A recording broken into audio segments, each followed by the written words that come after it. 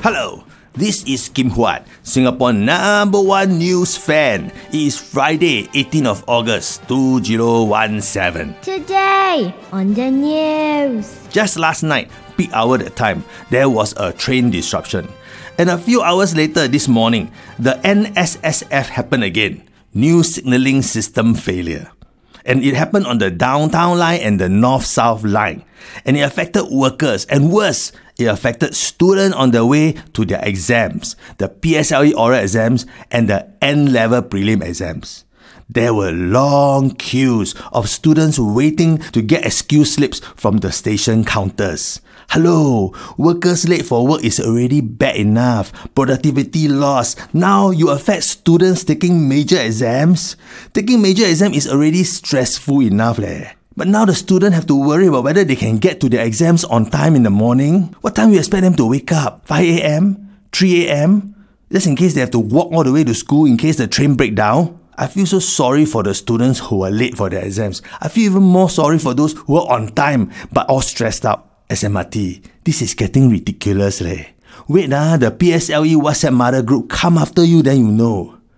Maybe the station should install excuse slip machines. Like that easier less queuing, more efficient. Smart nation. Later on, MOE put on their Facebook, to all P6 students taking the oral exam today, if you have been delayed on the way to school this morning, please don't worry. You need not pick up any excuse letter at the MRT station.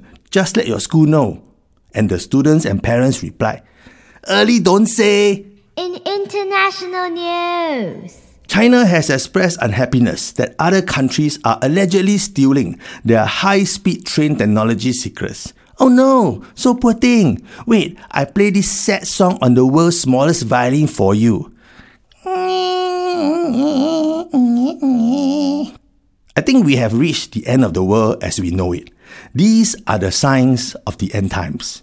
There is an American president who sympathizes with white supremacists and Nazis. There's a solar eclipse coming.